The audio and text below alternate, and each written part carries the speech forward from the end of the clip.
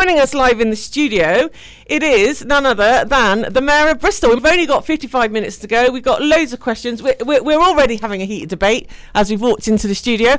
I think we need to carry that debate on. Okay. Marvin wants to talk about racism, and I think we should. Why not? Let's talk about it. It's obviously a subject that's extremely close to your heart. We grew up experiencing it. You grew up experiencing it. So I'm just asking if you were going to ask about it, that's all. No, you obviously are very, very keen to talk about this subject, and that's fine, because I am too. Keen to talk about it? No, it's of course I am. I've been brought up in St Paul since I was 11 years old. I've lived and worked in this community and have seen such outrageous treatment of the black community that it is a subject that, of course, is extremely close to my heart. And I don't want to, I of course I want to address it. Institutionalised racism is a problem that's an epidemic in this country. So how do we go about, where do we start? Where do we start on a subject like this, Marvin? Well, we start, it's an incredibly complicated issue, obviously, but it's simple in many ways as well. But we start by setting out to have inclusive economic development and acknowledging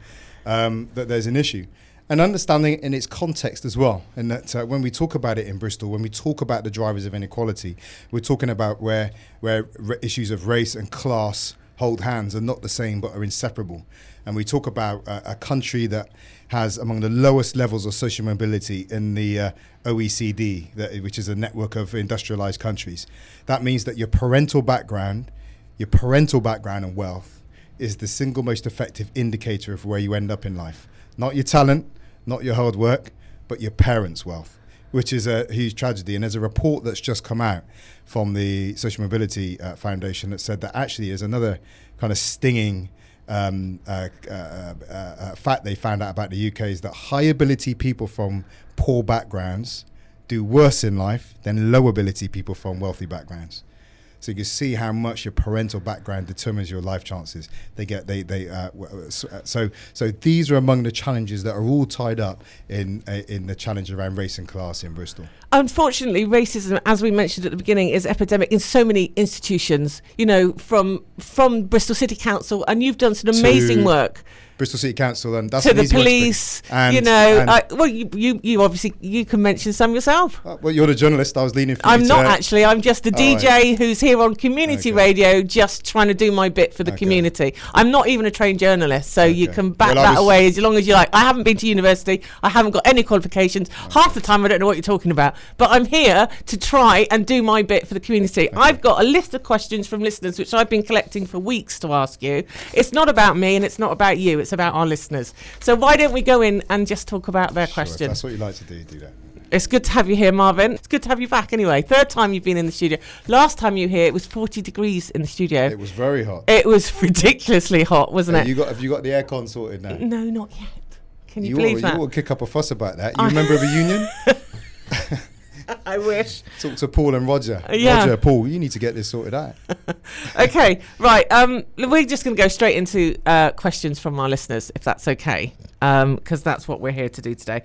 Gwyneth Rees wants to know if there's any plans about congestion in the city and any radical ideas on making Bristol plastic free. Congestion. Well, we've set up a group called, is what it says on the tin, the Congestion Task Group. I think one of our challenges is that we need to get genuine expertise around the table, and that means not just talking to council officers. The Congestion Task Group that we've had set up is about tackling congestion with an evidence base, and that has university people involved, council officers, transport experts as well, and that's where we are generating these ideas. So, for example, we are looking at the moment. We've run a pre-feasibility study, as technical as that sounds, but it means taking an early look at whether we can build an underground system for the city. Oh wow, that would be amazing. We know we need a chapter change in the way that we provide mass public transit in the city. So it's like London. Some of it would be underground, some of it overground. Actually, the first review came back positive in that it is possible. On Monday at the combined authority meeting, we got another couple of £100,000 to do the further study now to look at the very specific business case of doing that. So that's not an immediate deliverable, but what it says is that we have the scale of ambition to give us the chapter change in transport we need. So things like that, are afoot as well. We're introducing a no idle roadworks policy to make sure that people dig up our roads are working with a sense of urgency. as a driver myself, it's a real frustration when you pass a roadworks and there's no one working on it. We need to get on top of that. Eastern Way was blocked off for I don't know how long, a little while ago. So there's all sorts of activity going on at the moment. As well as, I would say, looking at our digital connectivity, so that it's not just about people moving to opportunities, it's about opportunities moving to people.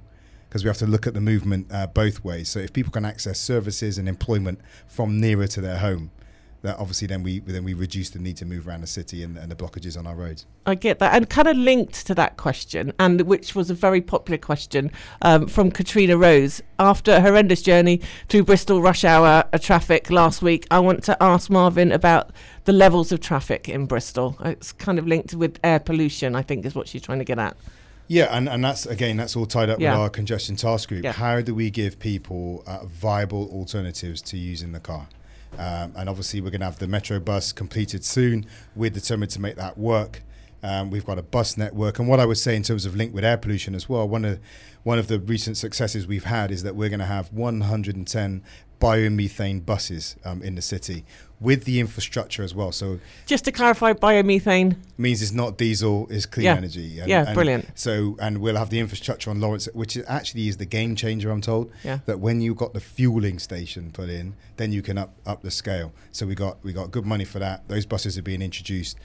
So there'll be, the air quality much higher. And in fact, just this morning, when we're talking about air quality, I was talking to one of our lead officers about the aim to have 100% of our buses on what might loosely called clean energy.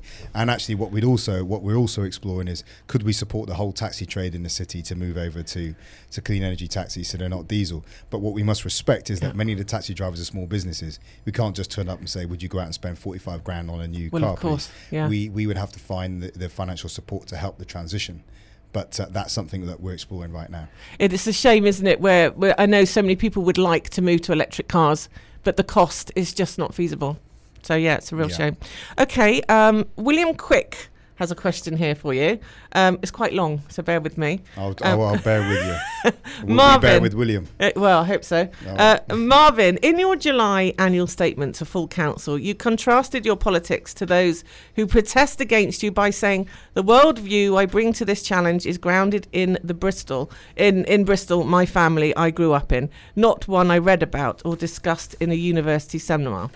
If this is the case, was it not a waste of time for you to do a master's in political theory and governance? And given that such a course would seem to be very relevant for the work of a mayor, is it not slightly counterproductive for you to ignore everything you read and discussed in university seminars? I told you it was long-winded. Did you get it? Did you get the question? Well, yeah, I do. I mean, basically, he's saying that why were you dissing your education? I think is the length of it. I didn't. I don't quite. Sorry, let's try and work out what the question is actually about. Shall we work back from the start? So what would I say? I would say that my worldview is grounded in my background. I can't, as I look at the world, I cannot escape looking at the world, and neither would I want to, looking at it as a black man, looking at it as a mixed race man, looking at it as a man with a white mother growing up with a brown baby in a city in which race was a hot topic, growing up in a city that had the racial tensions of the 70s going into the riots of the 80s. My worldview is grounded in that. The impressions that made of me. We say that people's life chances in many ways are determined in the first 5 years of their life. So clearly it's grounded. In fact, my master's in political theory and government was in Black American politics. So it was an absolute continuation of me understanding the role of race, power, and class in the world. Anyway, so there's no kind of conflict there. Again, I guess he's Googled me. If he Googled a little bit more, he might find out the subject matter. Might find my dissertation too. Probably might help him. But I think what I was contrasting was something I think has come to characterise some aspects of activism in the city at the moment, is that people who have lived quite comfortable lives and quite privileged lives are trying to co-opt the story of the poor. And everyone now talks as though they're on the margins of society. Everyone wants to be alienated. Everyone wants to hold power to account because they have no power. And I have people talk about holding power to account who I consider to have considerable power. They come from wealthy parents. Right. They don't know what it is to be optionless in life. Yep. Even I had a conversation with someone the other day who was saying he was poor and he's got rich parents. and he can call them up. I said, well, then you're not poor. Not poor, of course not. You know, and that easy assumption that because someone goes to university and reads about Latin American liberation, or reads some socialist tracts, somehow gives them a pass to begin talking as though they are members of the oppressed and they have an authentic experience from which they can speak from, is a challenge. And I think where I was challenging with that as well is that there's an odd dynamic when I, as a kid who grew up in the circumstances I grew up, still with 7 brothers and sisters out across the city with a mum on a substandard pension, still lives on Stapleton Road, is somehow held up of people who have grown up with all the privileges of their race and their class in this country, and then hold me accountable for the oppressive neoliberal economic system that they claim to be fighting against, when actually the pensions their parents get probably still pay them out from that neoliberal system. So I struggle with that contradiction and that lack of self-awareness. And I suppose my point is that reading some books and going to a couple of seminars and getting some knowledge does not give you a pass to ignore the fact that someone like myself, someone like Asher Craig, someone like Hibak Jama are in positions of political office against the odds. And actually being in political positions of political office do not in themselves make us powerful people, because if we weren't here, we'd still just be black people in the country, all right? And that lack of self-awareness is something I find very troubling among some aspects of what is passing as political activism in Bristol. Do you miss being on the radio? I love being on the radio. It's I've got cool, unfinished business with broadcasting. Obviously, I used to be a broadcast journalist, as you know. And you also used to broadcast here at Ujima. I did. I used to have a show with Mr. Ian Quaife. Right. We used to call it Back of the Envelope. And that's because we used to put it together on the back of an envelope on Saturday. Phone him up on Saturday night, say, what are we doing tomorrow? That makes sense now why he was, there was, Ian Quaife put some questions on Facebook to ask you about how you managed to keep so fit. I didn't realise he knew you. So that now makes sense. So I decided not to ask you that question. Sunday mornings, I used to get in early, set it all up, and he just used to turn up as a showboater and ride the wave of all my technical ability on the I know that one only there. too well. That's why I'm sat here on my own now. Okay. I used to be on BCFM as well, to balance it out. I love BCFM. BCFM are great. A big hello to Pat Hart and everybody. Absolutely. Yeah. No, they're great. They're great. It's our sister station, community stations. Community media. I have some questions about community media later on as well. So we'll do that in a minute. So Neil from Easton says, ask Marvin, who holds real power in the city? This is what he wants to know. Is it just the council? Oh, no, of course. No, not by any stretch. In fact, I love that question because I am desperate for people to ask that question. Operation Black Vote a number of years ago ran a session in Birmingham called Who Runs Birmingham? So there's stuff that's on the face of the tin. You think, the council has a big spend, it's £1 billion a year, but we do not have command and control over the NHS. They're accountable to London. There's a massive presence in the city about who gets services, what services are commissioned, but also how they manage their estates, who they employ, how they contract, and so forth. The police is under Sumat Stevens. Our 2 universities are huge. Tens of thousands of students in the city, 6,000 students alone at University of Bristol, impact on housing. And you've got the unintended consequences of what we do as well as direct delivery, but the impact we have. Obviously, we have a huge private sector in the city that shape people's lives. In fact, I would suggest that most people don't really come into contact with the city council. What they come into contact is with bin collection and road management, but beyond that, their lives live pretty independently of the council. And then you would talk about the way power actually works. So we started off talking about social mobility. Well, that's not necessarily anything to do with particular institutions. That's about social standing, whether you're talking about race, class, gender, disability, the way sexuality, or the way all of those things position people's ability to influence and shape the world around them. So it's a real mixed picture, and the political office is only one of those. If I can tell a very immediate story about mayors, one that really struck me. Again, let me go back to that first master's that apparently contradicted my birth years. But my first master's Black American politics, and I always remember the story of the first wave of African American mayors. Now, there had been African American politicians, but specifically some of the mayors in the 70s. And the fight was to get the vote. The fight was the Civil Rights Act. And then you got your first African American politicians. And that was believed to be the path to liberation, and it wasn't.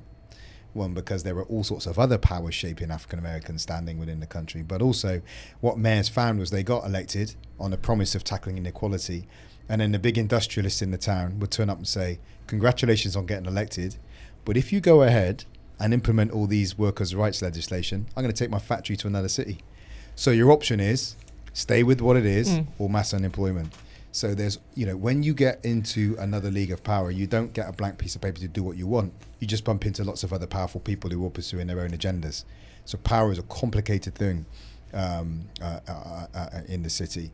The opportunity I have in many ways is there is a mandate by being directly elected by the city, and the real mayoral power is convene and ask. If you can share a compelling vision, if you can get people around the table, you can ask them to do something. It's not command and control power, it's convene and ask power. Yeah, no, okay, that's a very interesting answer. Thank you. I kind of want to spend a little moment before asking this question about maybe celebrating some of the achievements that you have made, if that's okay. I have noticed you getting a battering in the press from certain other media radio stations. I happened to listen to an interview of you yesterday, and I thought you slam dunked it. High five. No, really. I mean, what was this going on about a Mayor Fest when actually you're bringing Parliament of Mayors? Thank you. And Bristol in the past has been maybe denigrated for a lack of getting involved in certain things. I wondered if maybe you would sort of highlight what you were saying in the interview yesterday about how you're saying that Bristol has had a reputation for not delivering, and maybe how we could change that. That's coming from me, I'm afraid, of being a bit selfish. I will address yesterday. I thought it was if we were hosting the G20, you wouldn't call it a national leader fest, would you? You'd say we're hosting the G20. To me, it's self-evident. And also the charge, which is really disingenuous, is that we're paying for it. What we're doing is we're underwriting it to give it a guarantee so we can get the project across the line and go out and secure the dates, book the hotels, and then secure the mayors and then win the sponsorship. Just to somebody who's listening who maybe doesn't know what we're talking about. Oh yeah, so I've been made treasurer of the Global Parliament of Mayors, which is incredible. When I think about me being a shaved-headed kid from Easton, suddenly I'm number 3 in the Global Parliament of Mayors. So this is a network of mayors all around the world, on every continent. The chair is Patricia de Lille, the mayor of Cape Town. The vice chair is Peter Kurz, the mayor of Mannheim in Germany. And this is bringing cities together to tackle issues such as climate change and migration. The best way of exemplifying how important that is look at the United States. Trump withdraws from Paris. US mayors say, don't worry, we're going to deliver it in our cities anyway. De Blasio in New York, mayor of Dallas, mayor of Philadelphia. Trump tries to take action to tackle, to grow after migrants. Mayors say, well, I'm not going to enforce it. I'm going to protect migrants in my city. So Bill de Blasio in New York. So what we're saying is that we need cities to have more power. We're bringing that network to the city. So we'll have 80 to 100 mayors from all around the world in Bristol for 2.5 days. But it's not just a talking shop. What we're talking about also is opportunities to connect our businesses and our economy to those networks, as well as take good action on migration and climate change, which are 2 issues of critical importance to Bristol's future. So that's what we're doing. I thought the story was just handled appallingly. It's not a joke. It's serious politics that we're trying to get in the city. But as a city, we have struggled with a reputation for delivery. I think that's one that we have inside Bristol. We don't have a major, where's our transport solution? Where's our train station? Where are the houses we need? But it's also a reputation we have nationally as well with government that I would say is actually changing, which is critical importance.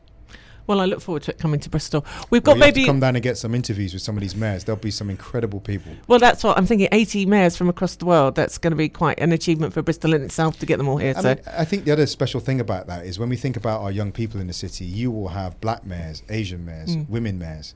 This thing about who leads, we'll be able to showcase that. Think about the kids that are disillusioned, that don't see people in this UK political system, that don't see people that look like them. And then suddenly they will be on the doorstep. Absolutely. We can make this, and the coming year we're going to make this very special. We've got to do the latest headline news. I'd like to come back, ask some more questions. In particular, I think housing is probably something we would like to address, because I know they've made some vast improvements in that area as well. So we're just going over to the BBC for the latest headline news. We'll be back shortly. Yes. Ujima News, brought to you by BBC Radio Bristol. You're listening to The Word here on Ujima, and that was a track called Cypress Hill, Insane in the Brain. We've just taken a bit of a break for the news, and we have Marvin Rees, the Mayor of Bristol, live with us in the studio. And we have been collecting your listeners, Ujima Radio's listeners, questions to put to the Mayor over the last few weeks. We've had so many questions. Just got a text from Neil Maggs as well, actually. Oh, really? What's he got to say for himself? He won Sports Show of the Year, didn't he? He's an excellent. He's one of the best broadcasters in the city. He's a good man. He good said, man. Cypress Hill, nice, smiley face. And the smiley face looks just like Neil Maggs. Thanks, Neil. Good to see that you're listening. He is. Absolutely love it. Okay, so we keep on with some of these questions before we run out of time. Let's see, where have I got to? Oh, yes, a very popular question for you here, Marvin. So many people ask this question. Jill Sargent from Easton is one of them. What are you doing to prevent the closure of libraries in Bristol?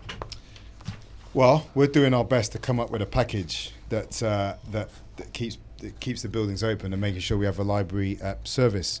But it fits within a broader context in which the amount of money we're getting from government is not keeping up with the increase in demand.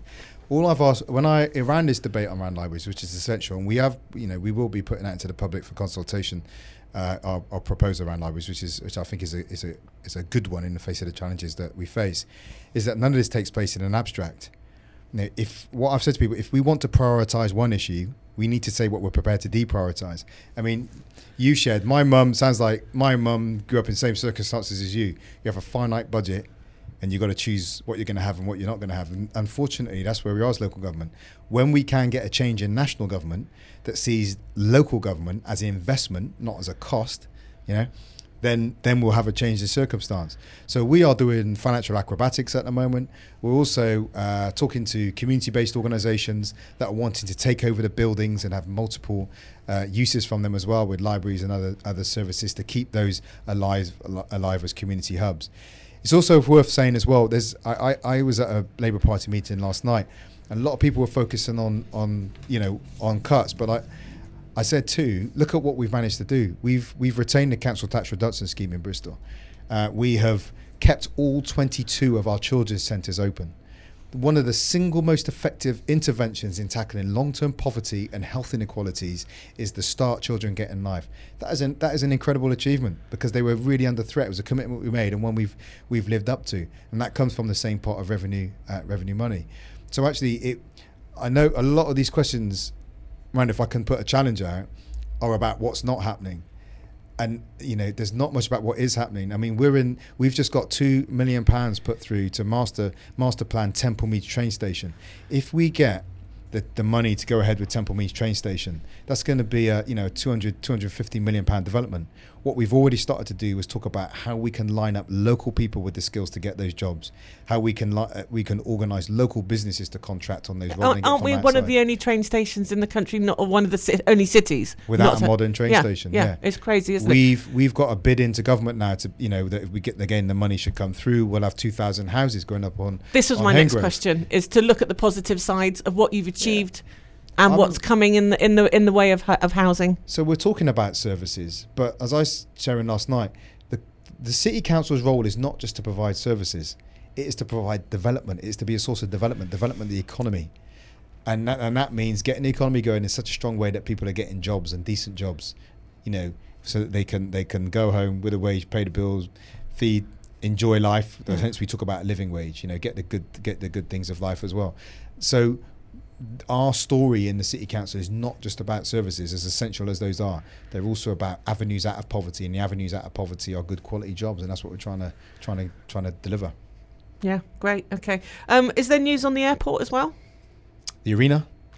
The airport? No? Well, we are our undergrounds. If we go ahead with the underground, the first route would be to connect the city centre to the airport. Okay. And my bad. Sorry, I thought there was something. I thought there was some good news on the airport side, but there we go. Oh, then you may know more than me. I doubt it. I've got a question here. We spoke at BCFM actually. Ivan Jackson from BCFM. He wanted to ask a question. Why did the mayor? It's a lot of attacking, isn't it? Okay, here we go. Why did the mayor fail to mention the state of play with the city arena? Which is why I'm asking the arena this. Yeah, during his recent state at the city address. And what is the current state of play? We now have a situation whereby Cardiff may have 2 arenas before we even have one. We didn't fail to mention it. We decided not to. If we mentioned every item of which there was no updates, it would have been a really boring speech, right? What we've been doing is we've had a company come in to look at the arena, because the first one came back with the most expensive arena in the UK, which we were not going to deliver. I mean, that's not value for money for the city. So we went to the second place company. They took it on. They were doing the piece of work to look at how much would it cost them to deliver the arena against the plans that were on the table. Right. And we have a value for money survey going through to make sure that what we spend taxpayers' money on in terms of arena is actually value for money. Do you think a 12,000 capacity venue is what Bristol needs, or do you think we need like a 50,000 stadium out at Filton or somewhere like that? Oh no, we need an arena about that size, because that's Yeah. manageable. So if you're talking about darts, boxing, music venues, you don't want someone as big and vacuous and yeah. So no one ever goes to. That would be interesting, right? Just people in the front row in a little circle, even if you've got 10,000. We have got the city ground anyway, haven't we? Which has all been done up nice. So and Bristol City have done incredible work with their own conference centre and the stadium down there, and Bristol Rovers want a new stadium as well. So we need world-class sports venues, but we do need an arena, and we are committed to delivering that. One of the challenges I would say about being in local government is that we are a democratically accountable organisation dealing in commercial matters. And that means that we hold the need to be open and transparent with the need to be commercially sensitive. And that's always a tightrope we have to walk. And that's also around arena right now as well. If, at the moment we've got like 37% of children living in poverty. 35. Okay, 35% of children living in poverty. I'd hate to admit, but my son's probably one of those. What can we do to come together, stop attacking each other, right? What can we actually do to try and help you to improve our situation, get out of austerity? Austerity isn't working. How can we make things better as a whole? Well, in terms of national policy, people need to vote the right way at the next general election. That's just the bottom line. National government have a lot more flexibility over the way it spends its money because they can expand and contract it. Local government, essentially, we are the most centralised country in Europe, and much of the spend is directed from London, not from the local level, and that's an ongoing challenge that we are fighting. In fact, if you'd seen an article just earlier this week, the regional mayors, Tim Bowles, Conservative, Andy Burnham, Labour, Andy Street in the Midlands, Steve Rotherham, who's Labour up around Liverpool area, they've all made that case to government this very week that we want the money to be local, so we've got control over it and we can decide what we're doing rather than it being kind of let out on occasion by Westminster, which is not a satisfactory way of running the country. But tackling poverty is obviously multifaceted. I mean, like I said, we've committed to ending food hunger in the city. If you're aware of this, we've got a big citywide campaign going on now, which is not just let's give out food, but let's look at the sources, whether that be financial literacy. We launched just 2 days ago a campaign to end fuel poverty in the city. 25,000 households in the city living in fuel poverty. And often fuel poverty and food poverty go hand in hand. It's, do I heat or do I eat? Right? So we've got initiative to tackle both of those areas. We've got a drive. Helen Godwin, he's an amazing cabinet member, and Claire Hiscott, another amazing cabinet member, both working around children, young people in education, are recruiting people to go and read with children in schools to get their literacy levels up. That is one of the most effective ways of transforming a young person's life chances and their life trajectory. My escape from poverty came through education. But this is why libraries are so important, why people are so... But there is another question, how do we provide the services library? I mean, I'll be frank, we had a chat last night. I didn't go to a library growing up, and if you went to a working class area, would you see long lines of working class kids outside the library? We've got to look at many, many ways. This is why I think children's centres are so essential. Parenting skills, nutritional advice. For myself, a library has been essential for me lately because I couldn't afford a laptop. So I do my work at a library. But yes, I get where you're coming from. But libraries, the onset of the internet has made information accessible to everybody, which means education has become worldwide, which is... But they need the hardware. Then they need the laptops and the phones and so forth to access. We've got to take a break.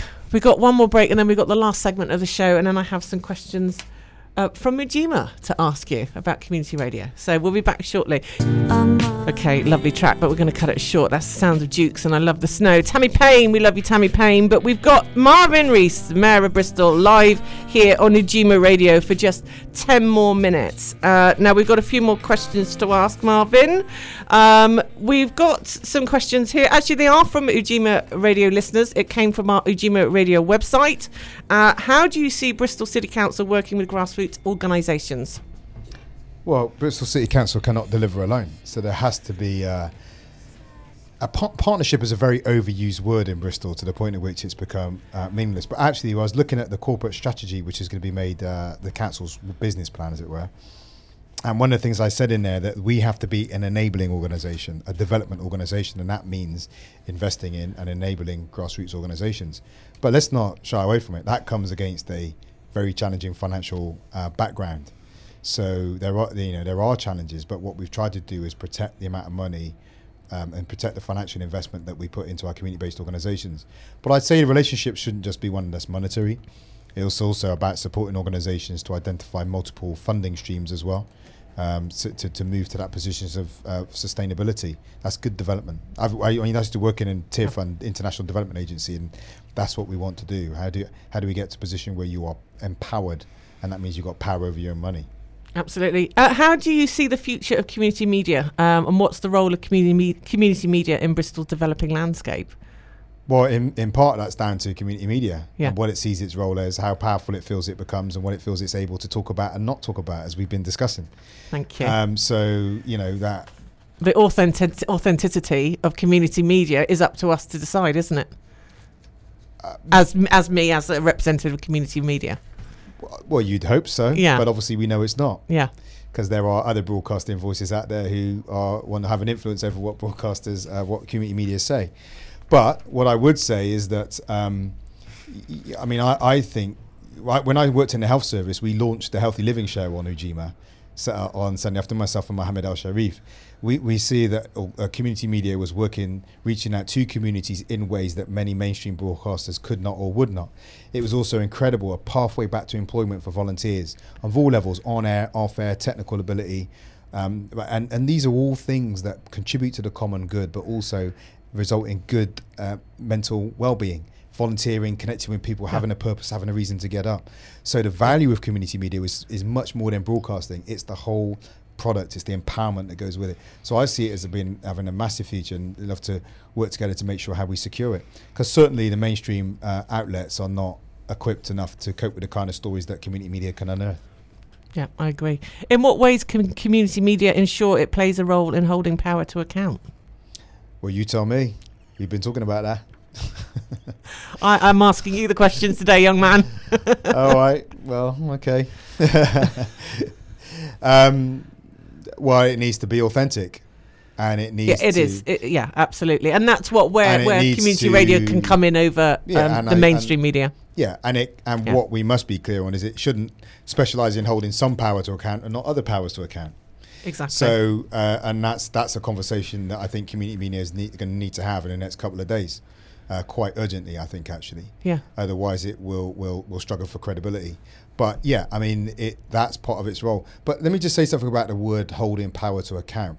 I was with Kofi Klou the other day. If you look him up, I worked with Kofi when I was in Washington. He's a kind of Pan-Africanist activist, real incredible man. And he shared with me actually that there's a problem with the word accountability because there's an interpretation, there's impression that comes from, I'm going to hold you accountable. And what that means is I'm going to sit back, watch what you do, and I'm going to point out when you fail. Armchair critics, yeah. Yeah, we need something that's different to that nowadays, because it needs more activity. No one can deliver alone. We've talked about this within the black community. We had a couple of meetings recently, and what Kofi said was, we had a room of black people in it. Kofi was saying, how can you hold Marvin to account when you haven't helped him put him in power, right? So we have to get involved in a collective act of empowering ourselves and our communities, and we are collectively accountable for what doesn't happen and what happens. Because remember, where's the power in Bristol? It is not in the city council alone. So if things are going wrong, it's not just down to the city council. Now, there's a disproportionate amount of attention paid to Bristol City Council. Now, emotionally, that may be very gratifying to criticise councillors and go on about the council, but politically, it's off target. All right, you shout at the institution it's easy to shout at, but you're not actually getting at it. I saw that in the list of questions you sent to me. One of them was about the health service. Well, I don't have command and control power over the health service. You can shout at me about it, but that doesn't help. I've got questions about prisons. I don't run the prisons. You can shout at me about it, but it's not going to help. So it's the right tools for the right subject matter, and it's about making sure that our energies are focused in the right way at the right time. That's meaningful activism. That's meaningful political engagement. At a time when we are suffering with austerity and people are just really lost at the moment with all the Brexit negotiations, I know you, again, this isn't something you have power over, but do you have any words of wisdom or advice about how we go forward now with the Brexit? Yeah, so we are taking action on Brexit, and it's, I've shared a number of times that the Brexit Secretary has not reached out to the 10 biggest cities outside London to talk to us about what we need from Brexit, which is horrifying. So how can you be informed going into those debates or those negotiations? And what it suggests to me is that what we will get is a Brexit for Westminster, not exactly. A Brexit for the UK. Yeah. And interestingly, I think it was Liam Fox I saw being interviewed on Peston a few weeks ago, and he said, I've walked up and down the halls of Whitehall getting our position on Brexit, and that's the problem. It needs to walk around Bristol, Liverpool, Manchester, Leeds, Sheffield, Cardiff, Glasgow, all the major cities, and find out what his position on the Brexit negotiations need to be. We've got a big aerospace industry here. We need access. He needs to know what we need. We've got a big media sector in Bristol. He needs to know what that sector needs to be sustainable going into the future. So I don't think Brexit's handled very well. I think human nature would say you can't spend, 3 years and then an intense campaign slagging people off and expect to get a nice civilized sit down at the table. People don't work like that. I think it's also self-evident that they're going to want to make an example of the UK. It may cost them, but the cost of other countries leaving the EU would be greater, right? Than the price they pay from getting a bad deal on the UK's exit. Do you think that's why they're kind of trying to make it sure we get a bad deal so that no one else follows suit? Self-evident to me that they would want to make an example of us. Yeah? Exactly. Which is where I think cities can be the solution. Yeah. So you can do whatever you want with Boris Johnson and David Davis. Deal with us. Bristol voted to remain. Deal with us. How can we secure Bristol-based businesses access to the European market or do trade deals with other European cities? And we're going to be exploring that with the core cities. I'm not saying we've got it all worked out yet, but we're looking at all we can do to make sure that Bristol it does not go down with which I mean, the government at the moment, they must know it's all going badly, but they insist on going down this road. It's like, but then again, you've got it being led by people who, when things go wrong, can buy themselves out of the consequences. They'll send their kids off to private schools and they'll live in, the nice parts of London. They won't be raw people like me and you who are, in the communities dealing with the financial hits that we're going to end up with. Do you think your upbringing is giving you a unique understanding of how to handle and manage the city? Well, it's not unique. I only ask because it isn't unique, but maybe perhaps in the halls of power, it's pretty rare, shall we say? Yeah, it would be rare within the halls of power, but then we've got new people in there now. I mean, look at Asher Craig, my deputy mayor, first Rasta deputy mayor in Europe, and that's very powerful. Craig Cheney, my deputy mayor, was one of 13 children, grew up poor, if he doesn't mind me saying. My head of office, Kevin Slocum's white working class housing estate, Lockleys housing estate. There are new perspectives. Helen Godwin from working class background as well, now in the cabinet. There are new perspectives at the top table of political leadership. Now, that doesn't mean that we flick a switch and we get different outcomes. But what it does mean is that there are new perspectives at the top table, bringing a new interpretation with a whole different set of priorities. And that's important. I think, and actually I would even say that in our cabinet, there's been a lot of criticism of some other mayors who have had all male cabinets. Our cabinet is 10. We've got 7 women. We didn't choose people because they're women. I didn't put Asher in there because she's black. But the filter we bring to it, we say who's the best person for the job, and we don't filter people out because of their gender or their class or their ethnicity. And that all that stuff matters. It's something that probably hasn't been acknowledged enough, actually, about that changing nature of political leadership in the city that I think we could. It's actually something we've discussed a lot on the show because we have really noticed the amount of black people and women that have come into power in Bristol, and I think it is an achievement that should be celebrated. And I think there are a lot of achievements that you've made in your short time that we should celebrate. And I, for one, am really pleased and grateful that you're our mayor, and I'm really, really chuffed that you came in today. Thank you very very much, and I congratulate you on your show. And I do congratulate Ujima. I mean, this has been an epic project. I was actually on the board when it very first started, myself and Kevin Philemon and a couple of others, and then I went off to the US and come back, and it's gone from strength to strength. We need stations like this, and we need community people honing their skills and getting that stories on perspectives that mainly the mainstream outlets cannot get in touch with. So I'd love it if one day we could get our own news team. That would be my ambition here. That would be great. I'd love it if the talent that's at Ujima was actually given a proper opportunity to pick up on some of our mainstream outlets as well.